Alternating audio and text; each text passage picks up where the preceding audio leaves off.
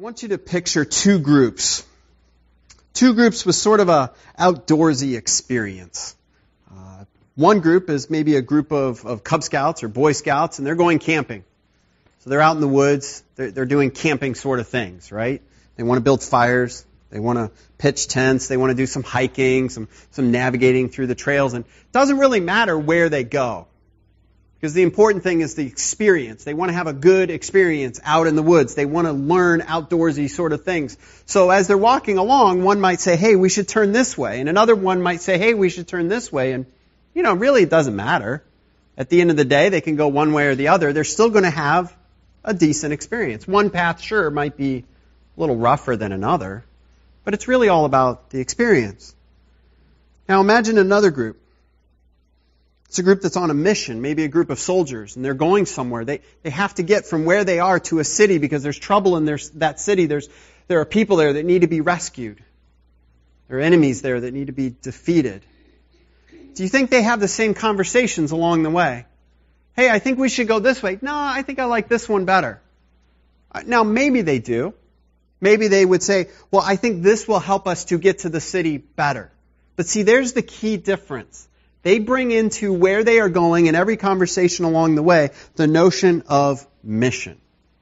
There's a reason for them going where they're going. Now, if you're here today and you're a Christian, Scripture says you're a part of something called the church. Maybe this is your church home, maybe it's not. But we're all part of something, this big thing called the church, the gathered of believers around the world throughout history. The church. What is it that we are a part of? Which group are we like? Are we like the first group and we're just looking for an experience along the way? We're here to have a good experience. It doesn't really matter what we do. It doesn't matter what we say. It doesn't matter how we do it, as long as we have a good experience. That's becoming very popular today. Churches are redefining what they're doing, how they're doing it, what they say, how they say it, in order to have a good, pleasurable experience and to win people over. My question is, what would Paul say to that? As we've walked our way through the book of Ephesians so far, I hope you understand that the church is defined as being on a mission. We are not simply here for an experience. And by here, I don't mean just here on Sunday mornings. I mean here existing as Christians in this world, in our lives, every day that we wake up to worship God. It's not about us. We have a mission. And that mission brings us together. We've already seen this in the book of Ephesians. Paul started out by talking about the greatness of Christ in chapter 1, and then he prayed that they would understand that. In chapter 2, he gets into their personal salvation. They've been brought from death to life, saved by God's grace. And then he goes into how that should exhibit itself in the church, this church that had struggles between these two vastly different people groups, Jews and Gentiles, that the world would have said that it should have nothing to do with each other.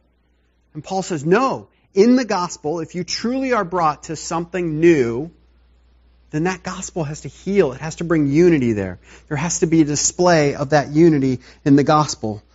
Paul went on in chapter 3 to talk about his own ministry. He said, I've been called to this. And then he prayed at the end of chapter 3, applying this to them. I want you to know God's love at work in you. And so we come to chapter 4.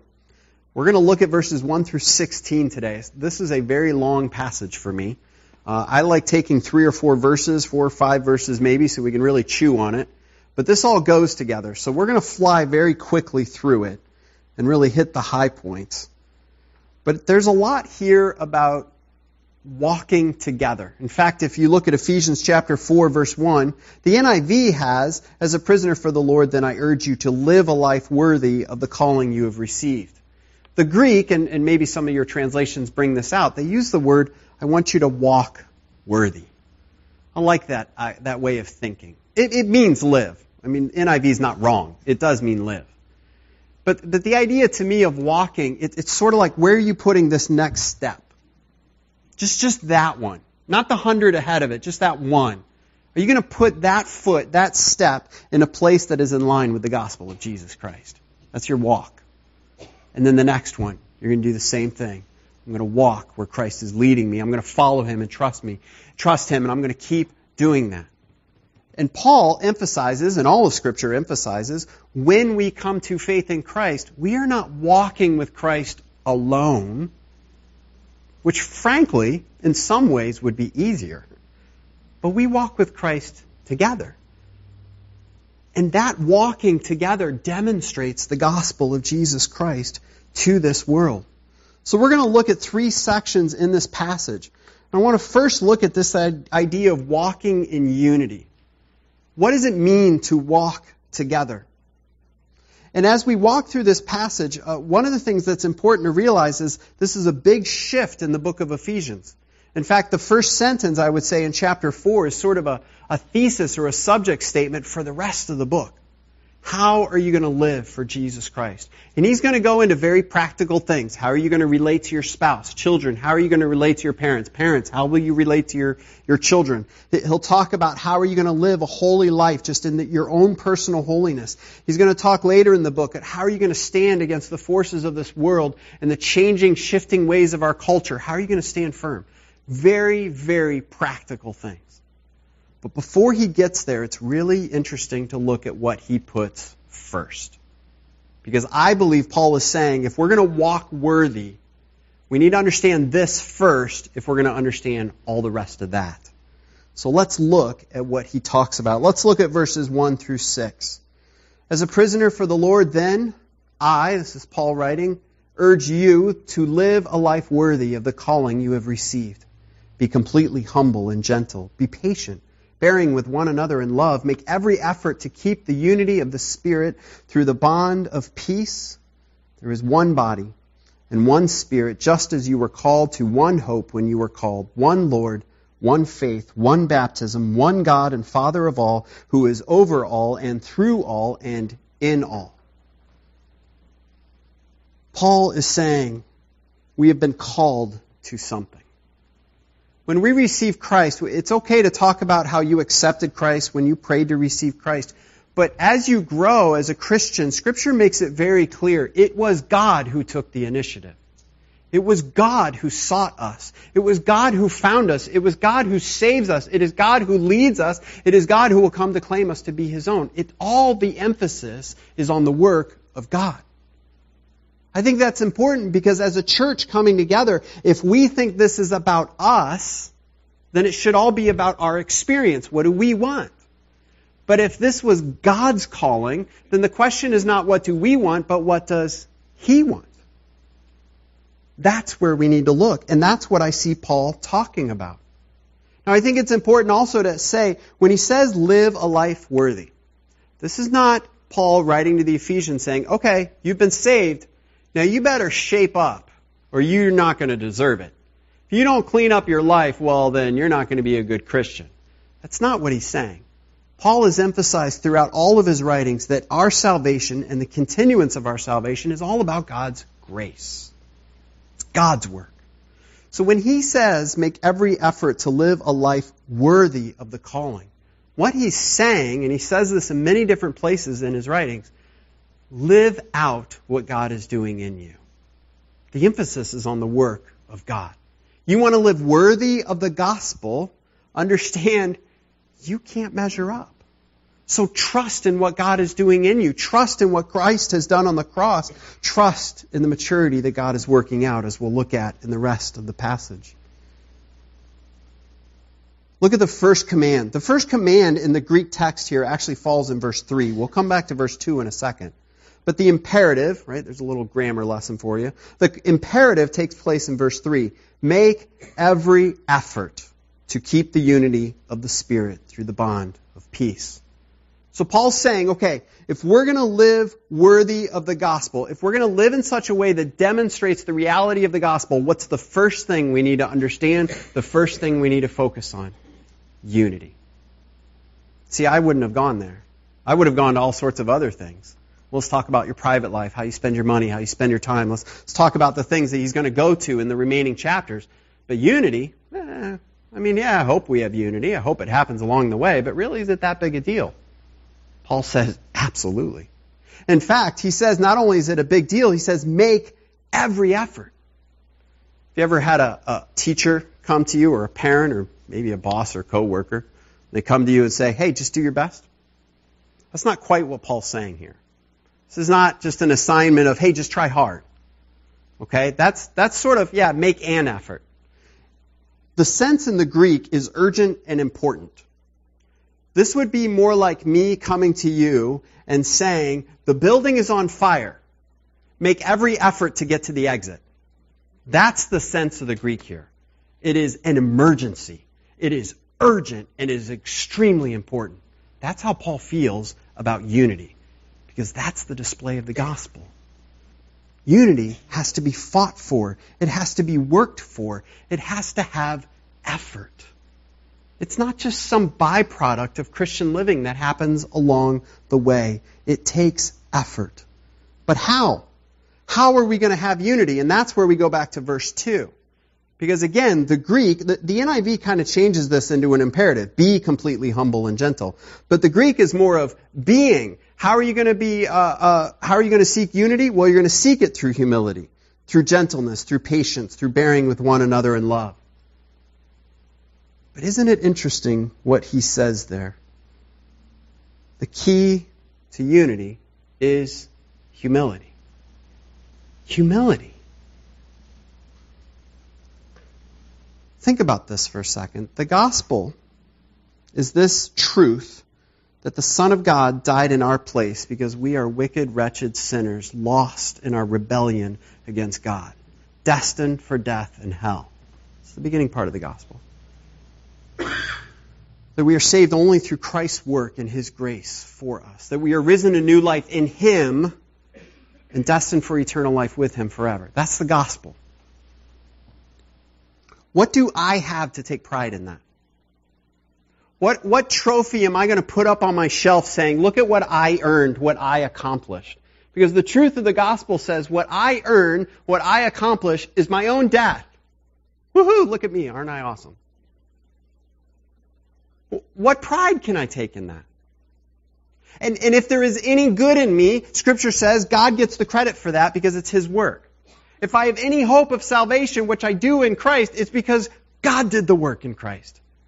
That's not my trophy, it's God's trophy. He gets all the glory. What do I have to take pride in? Now that doesn't mean I walk around going, I'm such an awful person. It means I walk around going, I have a great God. I have a great God. People have asked me along the way, what were we looking for in an associate pastor? My first answer is always humility. Always. People say, what do you look for in a teacher and a leader? Humility. I truly believe throughout the course of my ministry, and I think, was it 15 years next year? 19 years? One thing I've not learned is how to count.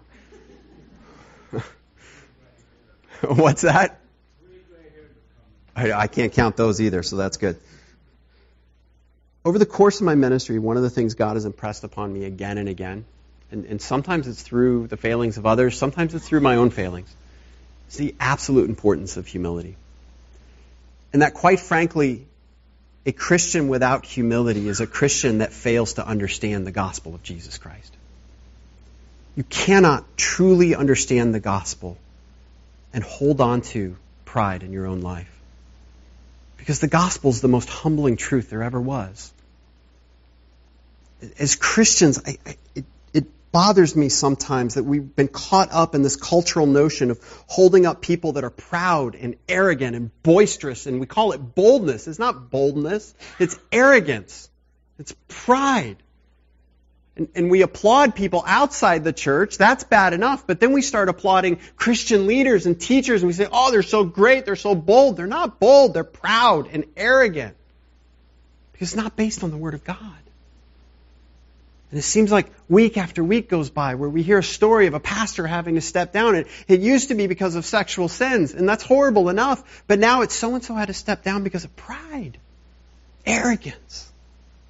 It should not be in the church. It should not be in your heart. It cannot be in mine. We must have humility. Humility is more than just an attitude. It's the appropriate application of the Word of God. It's an appropriate outflowing of understanding the Word of God. Look at what he says in verse 4. So he says, be completely humble and gentle, patient, bearing with one another. Verse 3, make every effort to keep the unity. And then look at where he goes in verse 4. Because there's one body, one Spirit, just as you were called to one hope. He goes into a litany, a list of things that are the basic fundamental aspects of our Christian belief. There's one God. There's only one way of salvation. There's only one thing called the church. We are baptized into this. I want you to look at this through two lenses. One is the humility lens, okay? So we can read this and say, there's one body, and guess what? We didn't make it. There's one Spirit, and that's not us. We were called to one hope. We didn't call ourselves, somebody else did. There's one Lord, not me. It's not you. There's one faith. I didn't make up Christianity. You didn't make up Christianity. There's one faith that we believe in. There's one baptism. Baptism is the declaration, I'm dead in my sin and only alive through Jesus Christ. I didn't make that up. I can't claim anything of myself in that. That is all of Christ. There's one God and Father of all who was over all and through all and in all. And that's not you. And it's not me. So if we're looking for humility and we're looking for unity, we're not going to find it in our own selves and our own preference. Paul says you've got to look at who God is. You've got to look at what God has done. I think a lot of churches in the United States and around the world are really struggling today because we want unity, but we want it on our terms. We want it through our lenses, through what makes us happy and our preferences. And guess what? It doesn't work. Doesn't work at all. Before I leave this point, I just want to make one more point. Look at, for Paul, how theology drives behavior. Theology drives behavior. It's his understanding of who God is that drives the unity and that drives the humility. It's so commonplace for Christians today to say, oh, theology is not important. Knowledge of God, it doesn't matter. Understanding who God is, reading His Word, it doesn't matter. I just feel it. That's not good enough. That puts us in the driver's seat, not God. Our behavior comes from understanding who God is. And we've got to grow in that. Then he goes on. He says, not only do we have to have unity, but we need to serve in diversity. Look at verses 7 through 13. But to each one of us grace has been given as Christ apportioned it. That is why, he says, when He ascended on high, He took many captives and gave gifts to His people. What does He ascended mean except that He also descended to the lower earthly regions? He who descended is the very one who ascended higher than all the heavens in order to fill the whole universe. So Christ Himself gave the apostles, the prophets, the evangelists, the pastors and teachers to equip His people for works of service so that the body of Christ may be built up until we all reach unity in the faith and in the knowledge of the Son of God and become mature, attaining to the whole measure of the fullness of Christ. Paul says we are saved by grace. But then he goes on to say we serve in grace. Any good thing that we can do for God is the byproduct of His grace at work within us. So we don't get to take credit for that. We don't earn any righteousness because of it. What do we need more righteousness for? We already have the righteousness of Christ. We're given grace, and now, as Paul talked about in chapter 3, he's become a steward of that grace, and now God has gifted in the church us with His grace to serve Him. We need to move quick here, so I'm going to move through this very, very quick. Paul uses a quote here, and the gist of it, without going into all the details, is tying into a notion that when a leader in that time period would conquer a city, he would distribute gifts to his soldiers. And so he's tying into this and saying Christ, who descended from heaven, the incarnation, ascended back. He could be referring to the resurrection or Christ's ultimate ascension, or maybe both. I don't know. It doesn't really matter. But when He did this, He gave us gifts. Okay? So that gets us down to verse 11. Throughout Scripture, there are many different listings of gifts. Spiritual gifts. This is God's spiritual enablement on His people to do things for Him. There's different things like giving, faith, healing, leadership, administration. There's speaking in tongues. There's prophecy. There's all sorts of different ones. Some of them are very individual. Some are very corporate. Some are public. Some are private. Vast kind of spectrum of spiritual gifts. What's interesting here is that this is not a vast spectrum of spiritual gifts. Paul is very intentional in the list that he chooses. He says, Christ himself gave the apostles, the prophets, the evangelists, the pastors, and the teachers. Do you know what all of those gifts have in common? They are all about the public proclamation of the Word of God. Look at the list.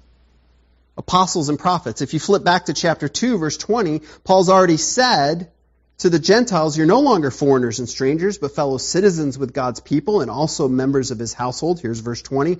Built on the foundation of the apostles and the prophets. The role of the apostle was to say, I saw Christ. I saw him die. I saw him raised from the dead. I am a witness. That witness was then written down. We have it in the 4 Gospels. It's the witness, through the Word of God, of the risen Lord. Prophets then.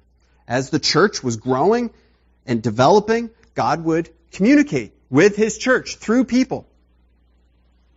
So the prophets communicated to the people. Evangelists brought the gospel, the spoken message that Jesus Christ died in your place. Pastors and teachers would teach just like we still do today.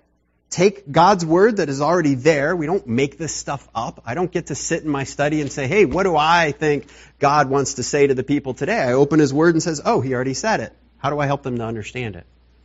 And so we teach.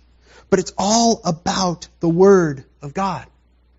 So Paul is saying when it comes to the church, if we are going to be unified, but also value the different giftedness that we have, it all has to be based on the Word of God. It has to be. We don't get to make this stuff up for ourselves. And he talks about the goal of this unity, reaching unity in the faith and in the knowledge of the Son of God and becoming mature. And he's going to pick that up in verse 14. Let's read 14 through 16. Then we will no longer be infants, tossed back and forth by the waves, blown here and there by every wind of teaching, and by the cunning and craftiness of people in their deceitful scheming. Instead, speaking the truth in love, we will grow to become, in every respect, the mature body of him who is the head, that is Christ. From him the whole body is joined and held together by every supporting ligament. From him the whole body, joined and held together by every supporting ligament, grows and builds itself up in love as each part does its work. Paul gives 2 pictures of immaturity, and he really ties them together. The first is one of an infant. We just got a puppy. Some of you may have seen this. We got a little, what is it called, a cockapoo? Sadie, we named her. So she's about the size of a loaf of bread, tiny loaf of bread. And she's 7 weeks old. She's completely nuts and totally awesome at the same time. My wife and I often talk about how much it is like having a newborn again, because you're up like all night long, you're constantly watching them. But I've noticed there's one very big difference. You see a newborn, while they have no clue and they can't learn about, really anything yet, you can't teach them yes and no, right and wrong. That's all for later. A newborn doesn't move, right? You get the baby, you put them in the bassinet or something, they're not going to crawl out of it and do something naughty. Puppy has no such problem. Puppy goes wherever puppy wants and gets into whatever she wants to do.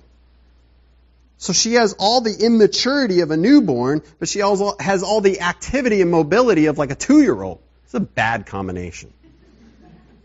And I read a book, or actually I went online and looked up how to train a puppy. Okay, that's what I do when I'm clueless on something. I Google it, and I figure it must be true because it's online. So I looked it up online, and it said, puppies are not like children. Puppies are pack animals, and they need boundaries, and it's not just about keeping them happy. You have to set boundaries in their life and train them according to that. And I thought, man, this person must not have kids. Maybe they've got the puppy thing down, but they don't know kids at all. That's exactly like children. In our immaturity, we run after things all the time that we think we want, and we need a boundary to lovingly say, no, it's going to hurt you. Don't go there. I don't let my kids do everything they want. That would be horrible for them. Frankly, it'd be horrible for me, and probably horrible for a lot of you as well as they run around the church, which, granted, sometimes they do anyway, but we try. So there's this idea of an infant that's immature, and then there's this other idea of a boat tossed back and forth on the ocean. Presumably a boat that's lost its rudder, because it's a boat at the will of the winds and the waves. Lost, just tossed. Cannot set its own direction, cannot set its own course. Wherever the wind blows, wherever the waves crash, that's where that boat's going to go. And then Paul says, take those two pictures of immaturity and lostness, put them together, take an infant, throw it on the ocean, and watch what happens. That's the picture he's giving of being immature. Think how serious that is. I mean, that should hurt, like deep down in the soul of our being. Oh man, yeah, that's bad. That's really, really bad. Children need to grow. They need to mature. On Friday, our president wrote a letter to the schools of our country. As a pastor, I tend to stay out of politics. I don't talk about it much from the pulpit. But this was a tipping point for me. This letter is so horrendous and so awful that as Christians we have got to evaluate at the very least what we think about it and how to respond to it. The letter that went to schools, and it said that children have the right to determine not just their own sexual identity, but their own gender. They have the right to say, for a boy to say I'm a girl, and for a girl to say I'm a boy. All right, that's bad enough. Because it totally disregards any concept of any overarching authority of anything other than the child. The child has the right and the responsibility to determine its own sex. Then the school has to jump and say, okay, boy says it's a girl. Now I've got to treat the boy as a girl. This is what I have to do. And everything in the school has to be revolved around what that child wants. The letter said, and I read it, said that the schools can be, and people in the school can be accused of bullying if they use the wrong pronoun for the child. It also says schools have to, are legally bound to, because it's a law, or it's a letter from our president, because they could lose their funding if they don't do this. They are legally bound to be careful when they communicate with the parents. Because if the child wants to be a girl at school and a boy at home, the school has no right to betray that confidence. So when they talk to the parents, they have to use gender-neutral pronouns. Think of what that letter from our president, think of where all the authority is. We have just put all the authority in a child. I love children. I love them way too much to trust them with that authority. They're immature. They need to grow. They need help growing. And we're going to throw them on the ocean and say, good luck with that. And not only are we going to step back, but we're going to surround you and help you to thrash around in the winds and the waves. And as Christians, we have to say, what are we going to do? It's very popular. A lot of churches are applauding themselves and saying, well, we're just going to accept that. We're going to say it's okay. And the waves crash over and push the church along. We say we're going to change our doctrine. We're going to go back to what God's Word says and just cross things out. He didn't really mean this about sex. He didn't really mean this about gender. And the wind blows and pushes us around. And Christians are applauding it. Why? Because of this passage right here. Because they are immature, tossed back and forth by the waves, blown here and there by every wind of teaching and by the cunning and craftiness of people in their deceitful scheming. We have failed to mature. We're still babies. And the world says, here's some candy, take it. And we say, oh yes, please, can I have some more? We're not helping anybody. We're hurting them. We've got to grow up. We've got to grow in maturity. And Paul says in verse 15, speaking the truth in love. Now this is not coming to somebody and saying, your dress is ugly, but I'm saying that in love. I just have to say the truth. That's not what he's talking about. He's not just saying speak whatever is truth, but doing it in love. All right, there's other places we could go to talk about the importance of speaking truthfully. I don't think that's what he's talking about. When he says speak the truth, he's talking about the gospel. He's saying we have got to hold on to the very gospel, the very word of God. And we must do it in a loving way, but we've got to hold on to it. You don't reach the community and reach the culture by jettisoning the very thing that is their salvation. You don't get rid of it in order to win them and then have nothing left to help them with. He says you've got to speak the truth in love. And as we do that, we will grow to become in every respect the mature body of Him who is the head, that is Christ. From Him the whole body, joined and held together by every supporting ligament, grows and builds itself up in love as each part does its work. Look, I don't know the spiritual state of our president. It's not my job to hazard a guess. I don't know if he's out to get the church or out to get Christians. But I will tell you this. As the days and weeks and months and years go by, the culture will turn against us. I say that as a student of culture, but I also say that as a student of God's Word. I don't need CNN to tell me this. It's here. But I will also tell you this. We're going to be okay. The road will be rough. There will be persecution. And some of you sitting here, as that comes, and as people say, oh, they're going to challenge your fundamentally held Christian beliefs, some of you will give in. But I pray and I hope that all of you will grow deeper in your relationship with Christ, deeper in your understanding of God's Word. Because when those winds and waves come, this is what is going to hold you strong. And nothing else. This is also what's going to cause the culture to not like us. And I get that. It's not our job to change culture. It's our job to hold on to and proclaim gospel. If God chooses to use that to change the culture, praise God. If He chooses to use that to bring persecution to us, praise God. That's not our job. That's His job. Two groups when hiking. One looked for an experience. One was on a mission. Which one are we? I believe we have a mission to display the gospel in our own individual lives and together as a church.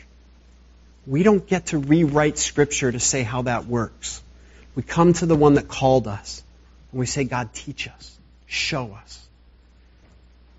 We're running long today, so instead of going to our last song, I'm going to ask if you would just stand together. Let me pray over us and I will dismiss you.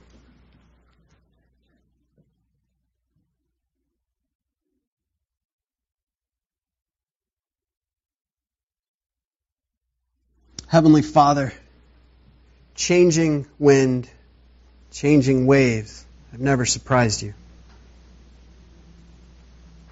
And the things that we face today are really not all that new. Maybe they're new expressions. But sin is sin, and it always has been. And you are God, and you always have been. And Father, as we walk together in this world, as we follow Christ and trust in the amazing grace that saves us, may we hold on to the truths that you teach us. May we seek the unity in humility that is a display of your gospel. May we value the diversity from your word of the way you've gifted us differently. Not the world's form of diversity, your diversity. Because it's all about your mission. And as we live in that mission, may we grow and mature. God, whether we've been in Christ for 10 minutes or 100 years, may we continue to grow.